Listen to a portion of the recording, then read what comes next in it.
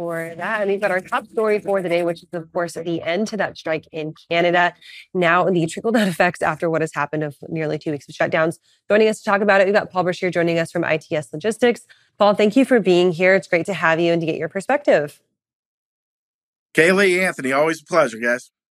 It's great to have you on, Paul. And jumping into this topic, we're going to be some of the big impacts that we're going to see immediately after this. Well, now the fun starts. You've got 2 weeks of freight sitting in Vancouver and Prince Rupert that need to get out.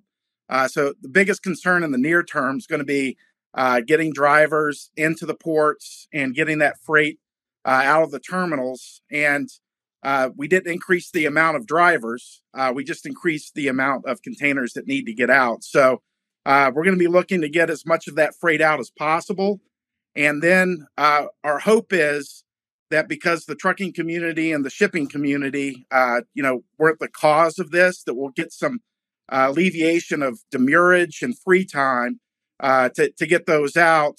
And then the next thing we'll be looking at is all the IPI that's coming into those ports that need to go to Detroit and Chicago and the Midwest. They're all going to start arriving at the same time. And there's already some capacity issues for chassis and some congestion that we're seeing in Chicago. So there's also going to be a concern that a lot of these containers will show up and they'll sit, and you've got your 24 to 48 hours that you usually get from the ramps to get that freight out. And if you don't get that freight out, then there's the storage charges that could accumulate there. So we're hoping that the rail providers and the ramp operators will also extend some free time to get that freight out to make sure that the trucking community and the BCOs aren't footing the bill for this impasse that couldn't get resolved the last 2 weeks. So prior to the decision that was dropped this morning, we heard news yesterday from John Schmitter, who was over at Rail State, who brought us some really interesting perspective on what the actual health at Port of Vancouver and Prince Rupert looked like. Their data showed that volumes at Prince Rupert continuously or straight up just dropped to zero at the first of the month, and have been at zero, completely flatlined since then. We're now hearing response from Canadian National saying this is going to take us weeks, possibly months to undo. Can you talk about now some of those trickle-down effects when you're looking at the port health and also from those rail lines that directly feed into both Vancouver and Prince Rupert? Yes, so our rule of thumb for this is going to be for every, let's call it 5 business days that there was a strike, we're looking at about a month to stabilize just Vancouver. And then you've got another week to 2 weeks to get that freight to the ramps throughout Canada and parts of the United States. And you're looking at another, month or so for that to kind of smooth out. So we're looking at about easily 2 to 3 months for things to get back to where they need to be. And one thing to call out as well is that a lot of our clients and a lot of NVOs and steamship lines are rebooking freight that hits the water today, Trans-Pacific, into the United States. So you'll see more than likely a lot of freight that was routed up into British Columbia and Prince Rupert, primarily during COVID, and people hedging as a relief valve to stay away from the U.S. West Coast during the ILWU negotiations, return back to the U.S., and more than likely not head back into Canada for a considerable amount of time, because now the issue is going to be, what is congestion like up there? How long is it going to take? And we're also at peak season in the ocean side, and the ocean containers coming in right now are going to be a higher volume than they normally are this time of year. So that'll be something that shippers are going to be hedging as well. And Paul, kind of going off of that, because that's going to be my next question, is do we potentially see that there's going to be permanent loss of some volumes of folks that were able to reroute through other ports? Are we looking at maybe the future of this port looking like it's just going to have less volume going forward? Yeah, that's what we're forecasting. And the difference, this isn't just kind of people avoiding potential troublesome area. Most folks would want to push freight through the United States, LA, Oakland, and Seattle, Tacoma. So you'll have freight return back to where it wants to naturally flow to. And there is not a lot of volume going through the U.S. West Coast right now. So there's tons of trucking capacity. There is tons of transload capacity. There is tons of dry van and flatbed and rail and IMC capacity sitting on the West Coast.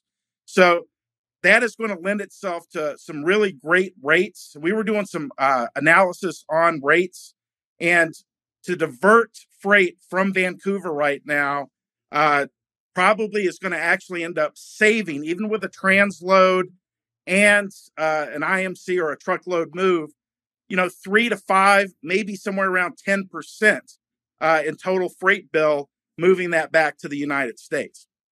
So, Paul, obviously, this labor negotiation with a true 13-day strike was pretty consequential when it comes to the actual stoppage of labor. The negotiations with the ILWU and the PMA were very hot, and there were a lot of words thrown back and around. But honestly, the work stoppages were pretty minimally impactful. Of course, we have to thank the lack of volumes in LA, Long Beach, and up along the West Coast for that. But do both of these negotiations in such a short amount of time kind of set the tone for what future labor negotiations might look like when it comes to the dock workers? Does that almost give the dock workers a little bit more leverage possibly in future negotiations? Well, I would actually say it's the opposite. It seems to me that the ILWU actually kind of, let both the Canadian government and the U.S. government come in and kind of put them in their place and, kind of force them back to the job. And I think we're kind of actually seeing that. I was talking with Manny McElroy over here in our truckload team.